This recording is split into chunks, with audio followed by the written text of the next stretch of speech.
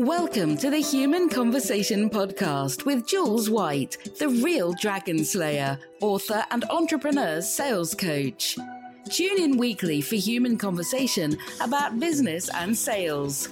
Enjoy business expert interviews, educational episodes, and virtual cuppers with entrepreneur business owners. So grab yourself a cuppa and enjoy. Here is your host, Jules White. So welcome everybody to the Human Conversation. I have a fascinating man with me today. That's what I'm going to call him because I feel that way about him. He is Jeremy Hunter. He is the founder of Jeremy Hunter Consulting. We're going to talk about that later. But Jeremy, welcome to the Human Conversation. Thank you for inviting me, Jules. I'm very flattered and pleased to be here. We had a really fabulous virtual cuppa, and I actually think you weren't in the UK at the time.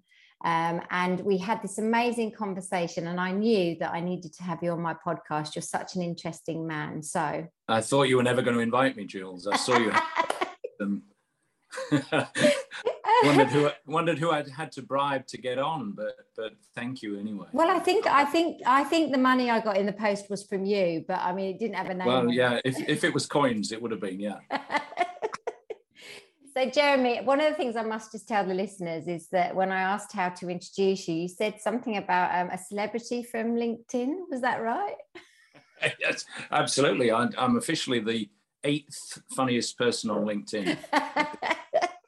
And I have a huge following, primarily from my family, but also there are one or two other people who follow me as well. So I love it. Okay, so there's lots to get through because there's lots I want to talk about with you. But I always start on my podcast with that question around when you left school, Jeremy, what was it that you wanted to do?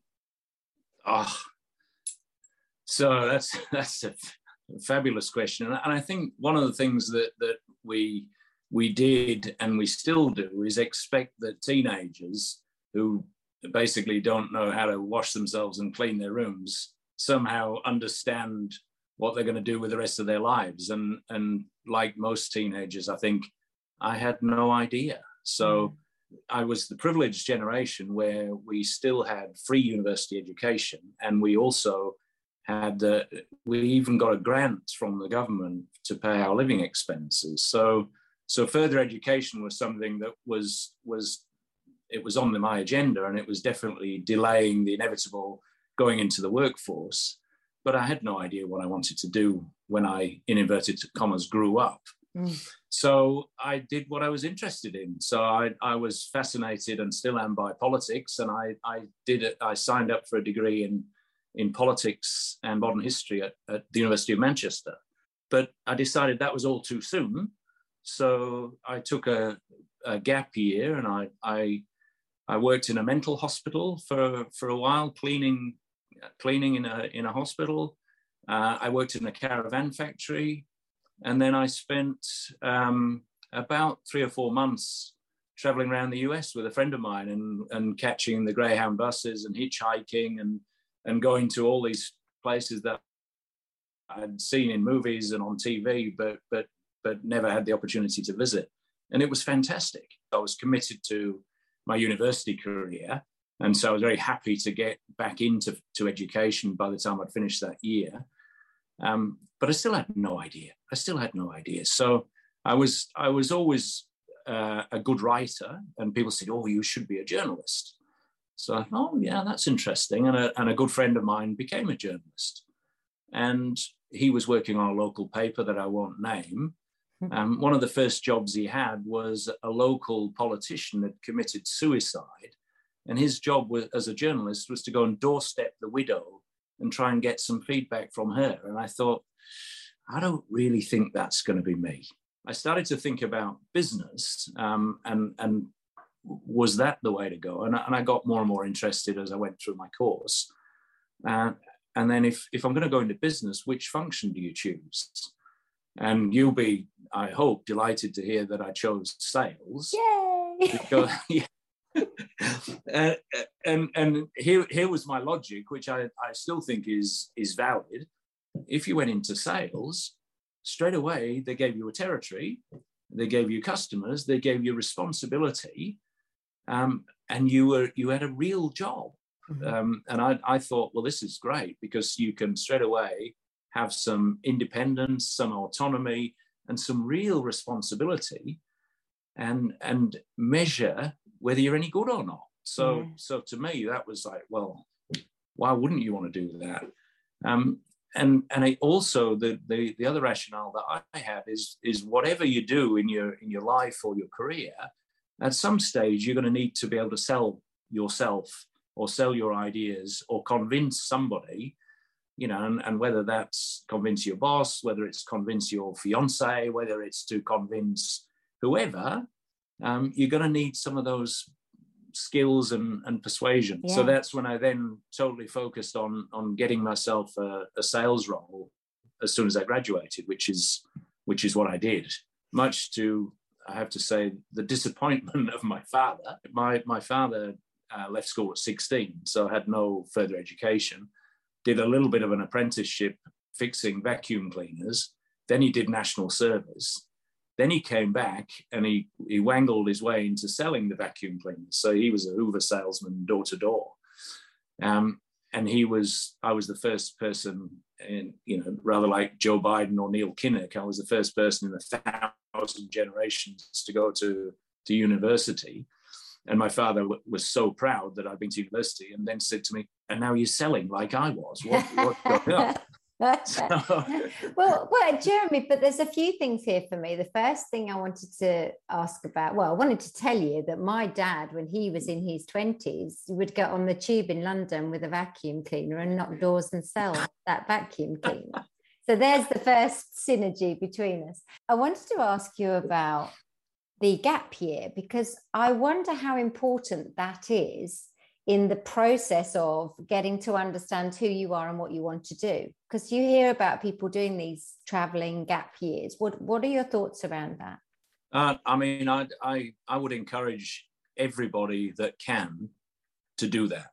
So I know for me, I mean, not that I was aimless, but I had no clue what I wanted to do. But you know, the pressure is on teenagers now as it was then. And I did, you know, I worked pretty hard I don't want to be one of those people that said I didn't do any work or whatever. I studied hard. So I studied hard and took what were then O-levels, and then straight into the sixth form and studied hard for A-levels. So, you know, for me, I'd spent 3 long years studying, and then the logical next step was straight into university and another 3 years of what would be hard slog. And I said to myself, I'm not sure that I want to commit to all of that. So I want to see a bit of the world for sure. And I'd like to take a bit of a breather from study and not tax my brain so much and go and do something quite different. When you can, whether you call it a gap year, a sabbatical, you know, mental health break, whatever you want to call it, if you can step off that treadmill of education or step off the work treadmill, I think it's good for you. Very much in favour. Yeah, me too. You know, I never did it myself, but I hear people have done it. And then I think that's such a great period for you to get clarity on things. And so it's great to hear that you did. Now, I want to take you back then to your beginning of your sales career. So who were you actually working for then? You decided to go into sales. Yeah, well, I worked for... it was then known as Johnson Wax, but now is SC Johnson. And I was an industrial salesman, and I was selling to institutions, so schools, hospitals, hotels, and all of those sort of things. So fantastic sharp end experience. Wonderful company, good training. I worked for them for a while, and then I transitioned into a sales role with Beecham Pharmaceuticals, which was again rather a different industry, but a fantastic training school. I mean, Beecham, of course, later became SmithKline Beecham and then GlaxoSmithKline, but was the best training school I think I've ever been through. I mean, before we were allowed to go and see a real live customer, I'd spend 5 weeks in a training school. Yeah. And the stuff that I learned then is stuff that stood me in good stead for the rest of my life. It's interesting, actually, because I suppose my most intense sales training was when I was at Yellow Pages, and that was 2 weeks residential. So for you to say it was 5 weeks, that just shows you the intensity of how they were training you back then.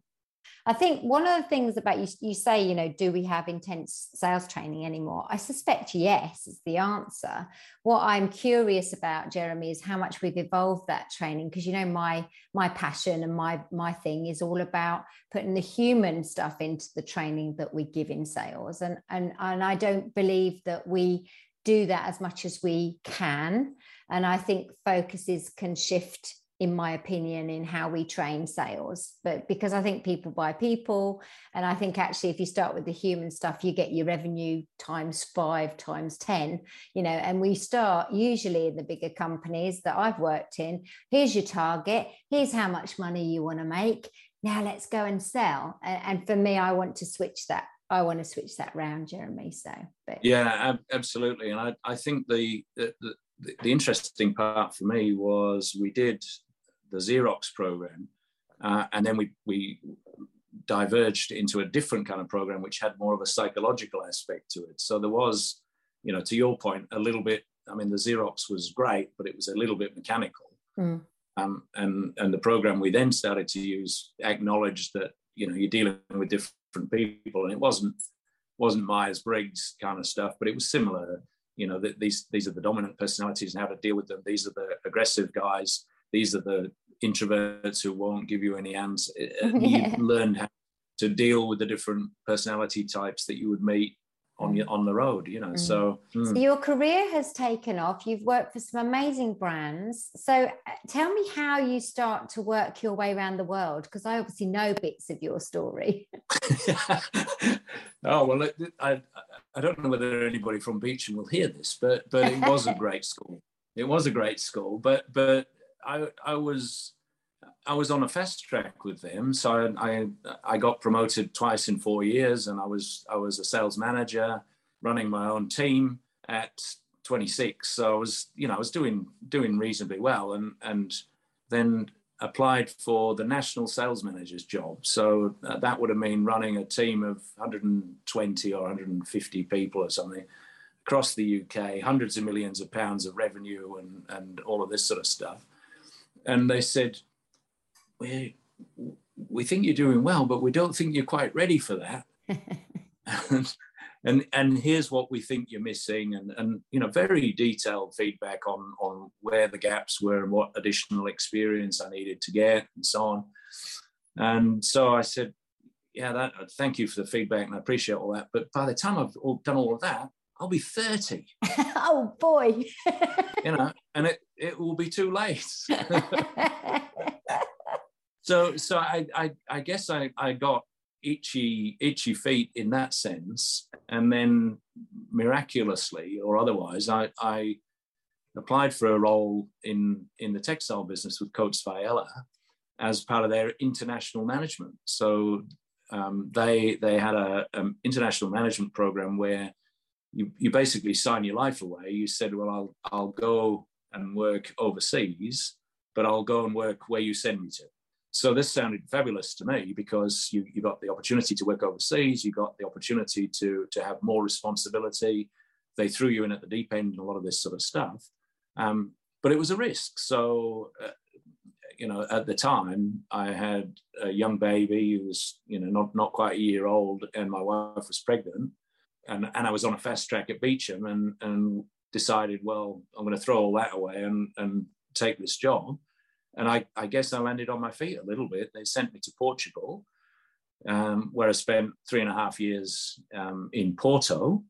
And I mean, this is the 80s. Portugal was a lot different then to it is now. And it would recently emerged from kind of a sheltered revolutionary period, and by European standards was relatively poor, relatively isolated, and so on.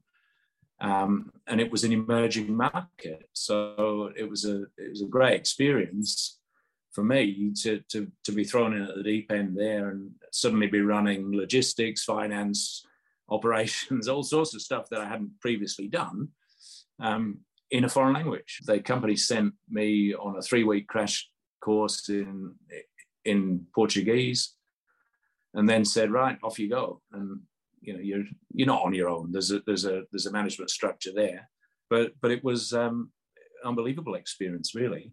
And I wasn't much of a linguist at school, but if for anybody listening or watching, if you've got doubts about learning a foreign language, go and live in the country and immerse yourself, and that's the way to learn. I mean, you've got to apply yourself. So it's, I used to go into work probably an hour early and work on my verbs, to try and learn what he said, she said, you said, what, the equivalent, just so that you wouldn't sound like I go warehouse now, see custom, so that you at least can construct a sentence. So, so you apply yourself a little bit, but it was, like lots of things in life, there's no choice. No. So if you want to be good at your job, in those days, apart from a handful of very educated people, nobody spoke English. None of the sales guys, none of the customers, none of the warehouse guys. So it was, if you want to try and make yourself understood and understand what's going on and do your job properly, you've got to learn the language. So, yeah. Can you still speak Portuguese now, Jeremy? Yeah, I can, Jules, and it's back there in my memory. So we take holidays in Portugal quite regularly, and it takes a couple of days to click in like that. But once it clicks in, it's back, and it's still there in the depths of the memory bank. Amazing. So the vocabulary is probably not what it should be. There's a lady that I do a clubhouse room every Monday evening, and there's a lady who comes into that room, and I think she speaks, it's either 8 or 9 languages. And it's just phenomenal, isn't it? When you hear people speak that many languages, you can't get your head around it. And I have a friend like that. He's half Swiss, half Portuguese. So he's got, I think, French, German, and Italian from Switzerland, plus Portuguese. Plus he could beat you or me at Scrabble in English. And he's got all of this. And I said, how do you do it? And he said, just imagine a filing cabinet. And you go to the filing cabinet and you open that drawer, and that's the language you need. And I guess if that works for them, it doesn't work for me. My brain's not well structured enough, I don't think. So amazing. Very impressive. But you are very disciplined. I hear that in the things that you tell me. You're a disciplined man, because to go in an hour early and practice your verbs and things like that, that's discipline, Jeremy, It's obviously in there, that discipline. Yeah, well, somebody said to me recently, which I thought I was offended initially, but they said, I like your persona on LinkedIn. And I said, persona? It's not, this is who I am. But of course, you can be humorous and you can be shambolic or whatever on the surface. But the reality is I am quite a disciplined person in business. And the fact that I enjoy a laugh and a joke doesn't mean I don't take the rest of my life and my work seriously. And, exactly. That lightening the mood isn't the same as trivializing things. No, it's not. And actually on LinkedIn, and I'm a fan, as you know, Jeremy, on LinkedIn, what I love about you is I'll get humor, I get some serious content, which is actually thought-provoking, and then I also get the whole music stuff, of course, which we are going to touch on. So I've got so much I want to talk to you about, but I want to continue the journey around the world, because actually we're only in Portugal at the moment, and I know that you go a little bit further afield than Portugal. So how did you come to then move on to that next place? Oh, yeah, well, you see, the contract that I signed said I will go anywhere. And so you don't get a choice. And I was fine with that at the beginning, and I'm certainly fine with it looking back. So having had, I think, 3.5 years in Portugal, my assignment in Portugal finished, and the company sent me to Turkey. So I was in charge of business development for the Middle East. We had a fantastic business in Turkey. Hugely profitable, very successful. But my boss, who was a Turk, was quite a visionary, and he said, we need to find the next Turkey, because Turkey is going to develop and grow, and wage levels are going to increase, and people no longer want to work in textile factories. They want to be venture capitalists and management consultants and whatever. so your job, go and find me the next Turkey. At the time, the Soviet Union had just collapsed. So I'd spent time traveling I lived in Istanbul, and I traveled into the former Soviet Union. So Kazakhstan, Uzbekistan, all of the stans. I was traveling in and out of those places. Food was difficult to get. Fuel was difficult to get, and they were trying to rebuild. So they were looking for foreign investment. They were looking to open themselves up to business and so on. And a lot of those republics have ethnic and cultural links to Turkey. So there was a logical kind of link to that. And I would go off on a Sunday night with, about a couple of $1,000 tucked in my waistband of my jeans and disappear. And there was no, of course, there's no email or text or anything. But there was no fax either. I mean, we were communicating with them by telex. So I would disappear at the beginning of the week and luckily appear back on a Friday night, safe and sound, but no contact with the family or anything. So wow. It was real frontier stuff. And I spent a lot of time there, a lot of time in Iran, and a lot of time in Egypt, in Cairo. And after the feasibility studies and all of that were done, I made a recommendation that we invest in Cairo, and here's the plan. We put a plans in the desert just outside of Cairo, and we get this support from the government. And if we do that, here's what it looks like, and so on. And the board approved the investment plan, and then said to me, if you think it's such a good idea, you better go and run it. So then off to Egypt. The sales guy's worst nightmare is like, no, I just did the plan. I'm not supposed to execute. So absolutely brilliant. I loved living in Egypt. I mean, it was a fantastic experience for me. And a whole lot of stuff that I'd never done before. So we set up a joint venture with a local company. Had to get all the approvals from the government. So I was dealing with lawyers. I was dealing with the Egyptian government. Obviously, the joint venture partner. The whole thing. And I was, still in my very early 30s then, just getting all of this, absorbing all of this experience and so on. I think I told this story yesterday, until they came and we looked at the 5-year plan. And I said, look, this is the projection. This is what it looks like. And the only way that you can really make this work is to take me out of the equation, because it's a startup. It's a fledgling business. You need somebody who is either get one of the local guys or somebody who's, not got all the expat baggage that I've got. And then you can make the business fly. And they nodded wisely and said, yeah, that's right. You're fired. It didn't happen quite as dramatically as that. Your post was very interesting yesterday about that, Jeremy. So it's lovely that you've mentioned it, because I remember reading it, and it was interesting to sort of compute that and decide, well, actually, that feels really harsh, doesn't it? That they would get rid of you, But actually, like you say, you were expensive for a startup, weren't you? Yeah. I mean, there was no way that business could thrive and survive with me in it. Not because I'm a bad business person, but because of the startup nature of it. The only way that you could really make it successful was to reduce the overhead to get it through that launch phase. And it wasn't quite as black and white as you're fired. I mean, that I expected to be redeployed, and they did. To be fair, they did. We were talking about an option in Brazil because of the language. I speak Portuguese. But also, at that stage, Brazil wasn't the safest place for a family with 3 little kids. And, there's a lot of talk about carjackings, and there would be bodyguards taking the kids to school and bars on the windows of the apartment. And I mean, I love traveling, Jules, but not at the expense of personal safety or safety of the family. So we, long story short, we agreed to separate, which was okay. Yeah.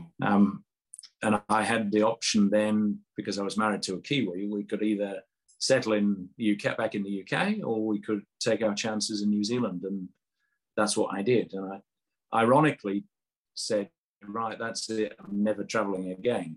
I'm going to stay in New Zealand for the rest of my life. Famous last words, Jeremy. Yeah, absolutely. Yeah. I mean, skipping two steps, I guess. I divorced and remarried. And I was hired as the managing director of Sellotape in New Zealand. And my job in Sellotape was an iconic brand, of course. Yeah. Very well known here, very well known there, but not performing that well. And it was owned by private equity at that stage. And my job was to go in there, turn it around, dress it up, get the business back up and running profitably, etc. And then we would sell it to a multinational. Yeah. And we sold it to a multinational, which was Henkel. Yes. And so that's how I ended up in Henkel. To my surprise, Henkel said, no, we like what you do, and we think you've got some potential for us, and we're looking for good managers, etc. How about you stay? And so, yeah, okay. But if you stay, we think you'd be better off in Australia, because New Zealand is a small market and not going to grow that much, and the opportunities are over the Tasman. So my wife and I talked about it and said, well, yep, let's give it a go. And we went to Australia, and I did a job for Henkel in Australia. And then my boss said to me, I think you should move to India. So we had a very comfortable and nice lifestyle in Australia. But my wife's a great supporter, and we both have a similar philosophy, which is that at the end of your life, you regret the things you didn't do, not the things that you did do. So we said, well, what's the worst that can happen? Let's go and give it a go for a couple of years. Our daughter was relatively young then. She was 7 or 8. Let's go for a couple of years. And 2 years turned into 5 years, because, I mean, obviously I must have been doing a good job because they kept renewing my contract. I was going to say, yeah, you must have been good, Jeremy. But we also loved the place, loved the people, and it was I mean, even now it's probably my wife's favorite place, and she would go back tomorrow if you offered her the chance. They call it Incredible India, and it really was for us an incredible place. Yeah. And business wise was fascinating. You never had the same day twice. It was a really fantastic time that we had there. Yeah. And then did you end up going to China as well, Jeremy? Yeah, well, I mean, I'm not saying there is a strict ladder on these things, but I guess for Henkel, the two biggest emerging markets were India and China, and I was the president of our business in India, and then offered the job of president of Henkel in China, which I guess was the next logical step on the presidential ladder, if you like. And amazing. And China I knew pretty well because I've been traveling there on and off for at least 10 years before that. Yeah. And had a great time working and living in Shanghai, which is one of the world's great cities. Amazing. And I wanted to just say, do you think your father was proud by this time? He was proud to be honest, he was proud by the first Christmas that I was at SC Johnson. So it was okay. Amazing. Well, it's a wonderful story in my mind because of just the way it's all evolved and how you progressed in business. You know, I was similar, but not as grand at all, because I didn't do the traveling, and I certainly was never called a president. But I had a career that actually I forged forward because I was proactive in what's the next thing I can do. I always wanted to learn. I wanted to experience all the elements of selling, from the telesales up to sales director position, you know. So it was always that driver for me, was what can I learn next? Mm-hmm.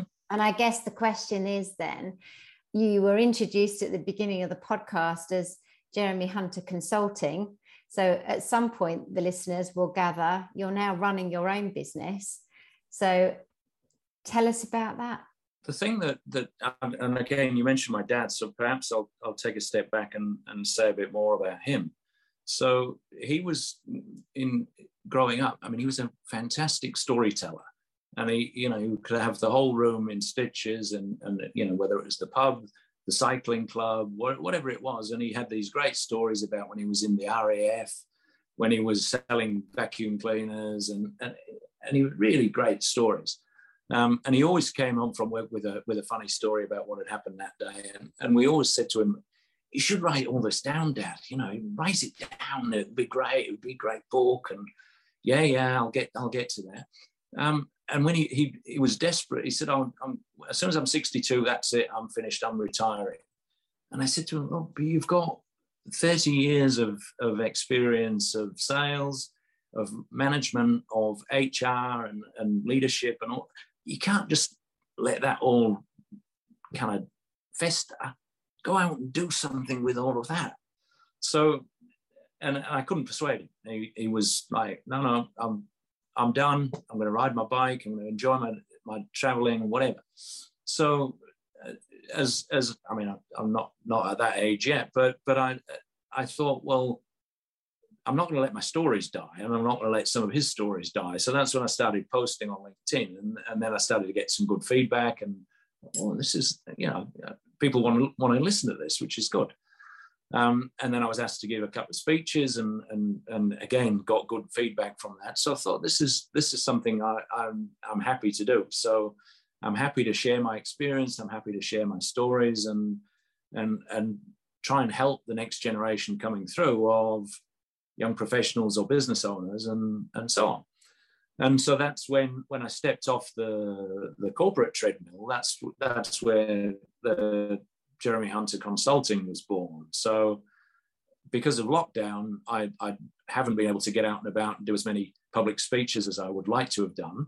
But I do mentor individuals and young professionals who want to, I don't like the expression pick my brains, but we discuss a variety of things, whether it's leadership challenges, whether it's particular difficult employees or difficult customers or whatever.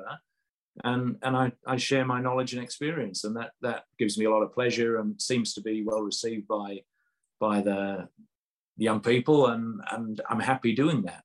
Yeah. And I also do a little bit of turnaround consulting, because I have a vast experience of businesses that are in a mess and need to get out of the mess, and quite often the owner of the business can't see the wood for the trees.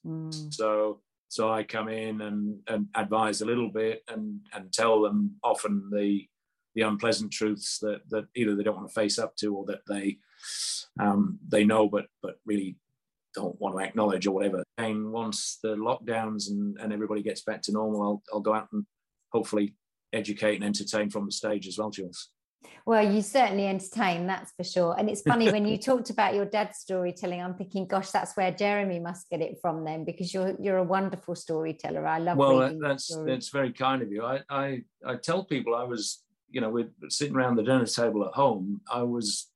I wasn't even in the top 3 of the funny people around the table. So no, number 8. You said number 8, didn't you? At the no, that's on LinkedIn. That's much less challenging. If you sat around our dinner table and you had my dad to compete with and my sisters, yeah, it was. I love it. Hard to get a word in. Well, you also wrote a book. So tell us quickly about your book, so that we can obviously make sure people buy that.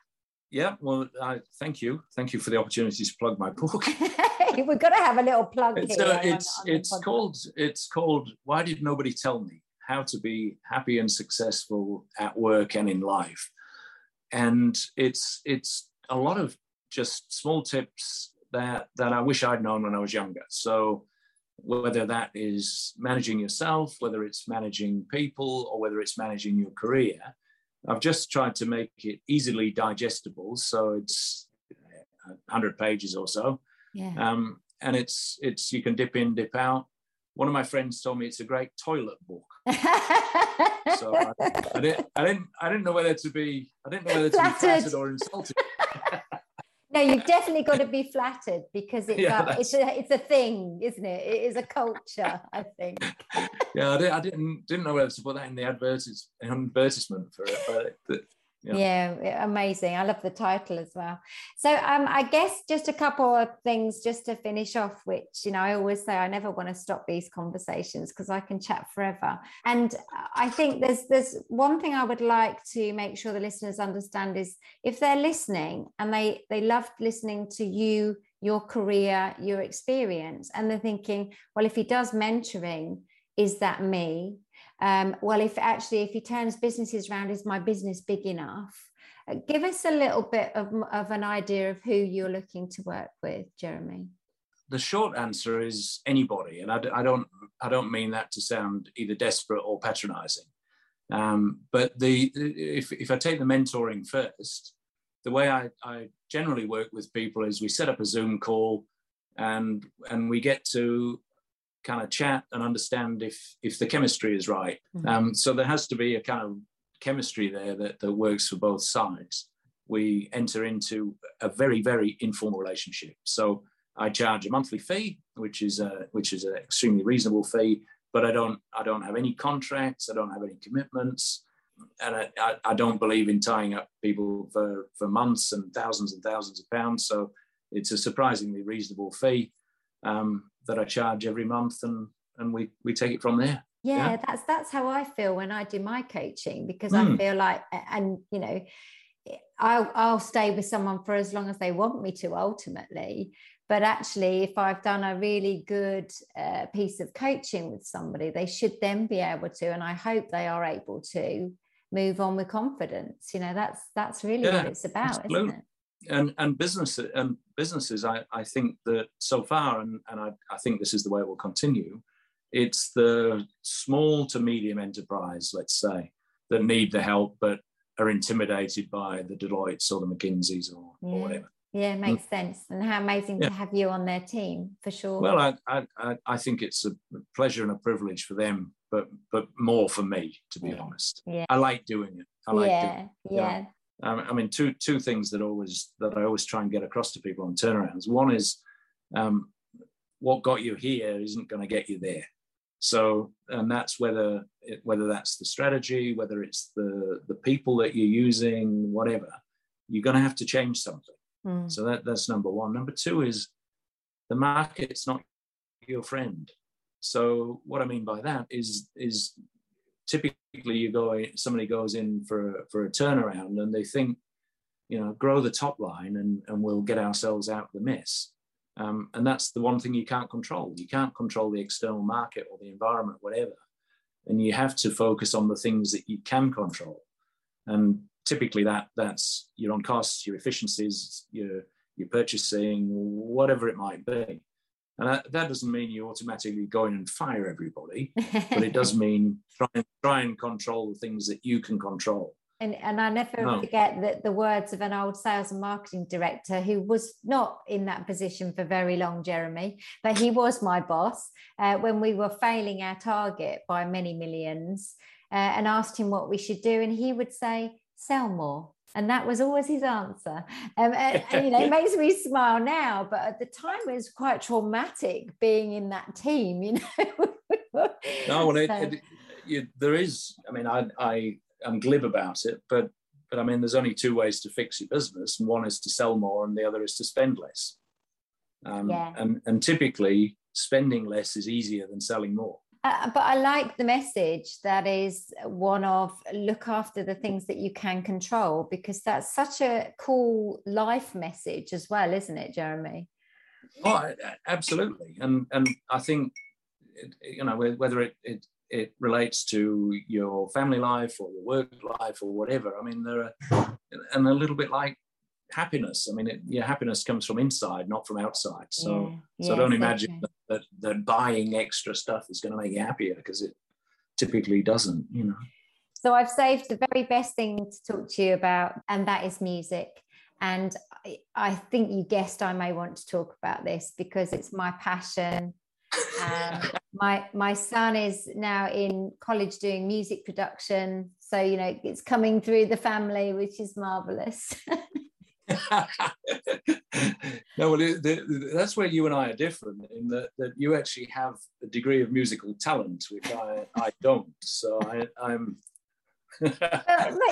but let me challenge you on that, Jeremy, because your musical talent is in the knowledge and the wonderful stories that you tell around music, and also performers, and every Sunday we are treated on LinkedIn. If you follow Jeremy, and you really must, I always tell people, you must follow these people.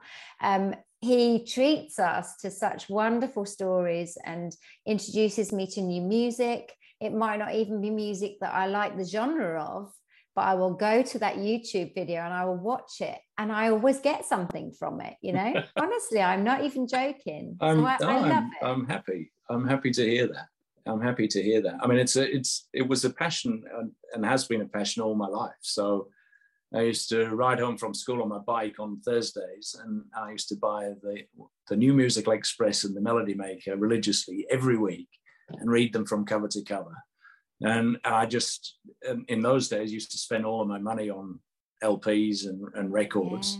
Yeah. And then subsequently too much of my money on CDs.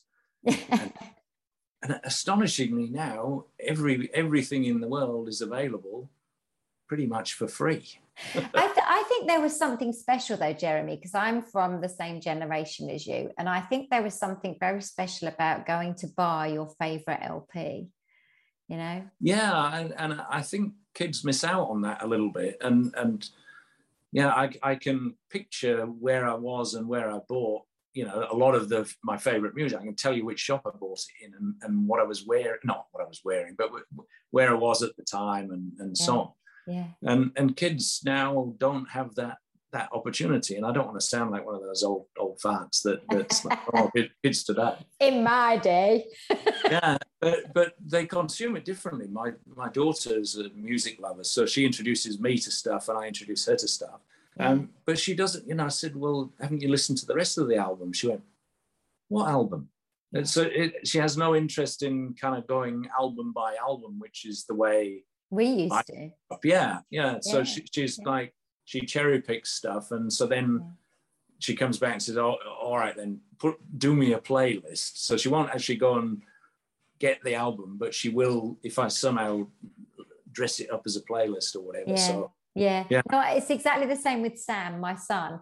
And one of the things I love is when I say to Sam, listen to this, and it's a really cool 80s tune, because obviously I'm an 80s girl, and he's just like, oh wow, this is great, Mum. Because actually right now, the 80s for these youngsters is just king. They love it. They've all gone back to the 80s, It's wonderful.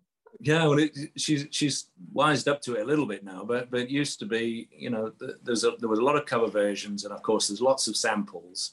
And I hear the sample and I say, hey, Isabella, listen to this. Boom. She went, that's the same. And it's like, it's the original. Yeah.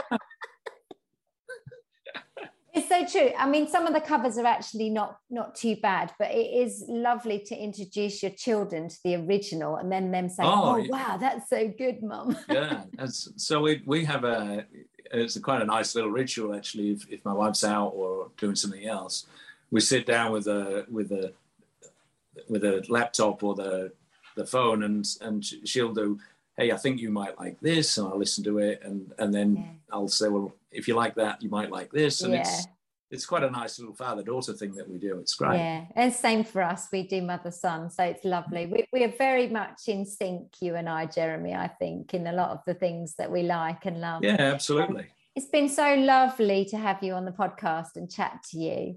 I've enjoyed it, Jules. Thank you for inviting me. I appreciate it. It's a pleasure. I guess one last thing just to leave the listeners with, a quote or just a one-liner. What would you say to the listeners having listened to your lovely journey?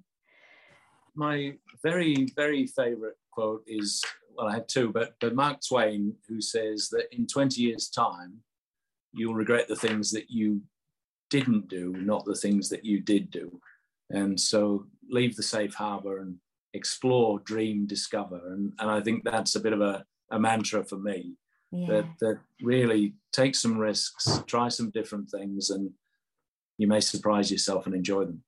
There you go. So explore, dream, discover. We have a title for our podcast today. Absolutely. I love that. Jeremy, thank you so much for joining me. Thank you, Jules. It's been wonderful. A pleasure. Yeah. And listeners, I really hope you've enjoyed this journey that we've had around the world with our Jeremy. And he's such an interesting guy. You really, really have to follow him. You'll love his content on LinkedIn. And if you need mentoring, if you've got a turnaround you're looking at, if you know somebody, just get them connected to Jeremy. And if you like this podcast, then we are on Apple Podcasts, Spotify, SoundCloud, and you can see our beautiful faces on YouTube too. But please subscribe and like. And until next time, we'll see you again. Ta-ta for now. You've just been listening to the Human Conversation podcast with Jules White. To find out more about the other work that Jules does, please visit her website, www.liveitloveitsellit.co.uk. And if you enjoyed the podcast, then please do leave a rating and review on the platform you use to enjoy her show. Thanks for listening, and see you next time.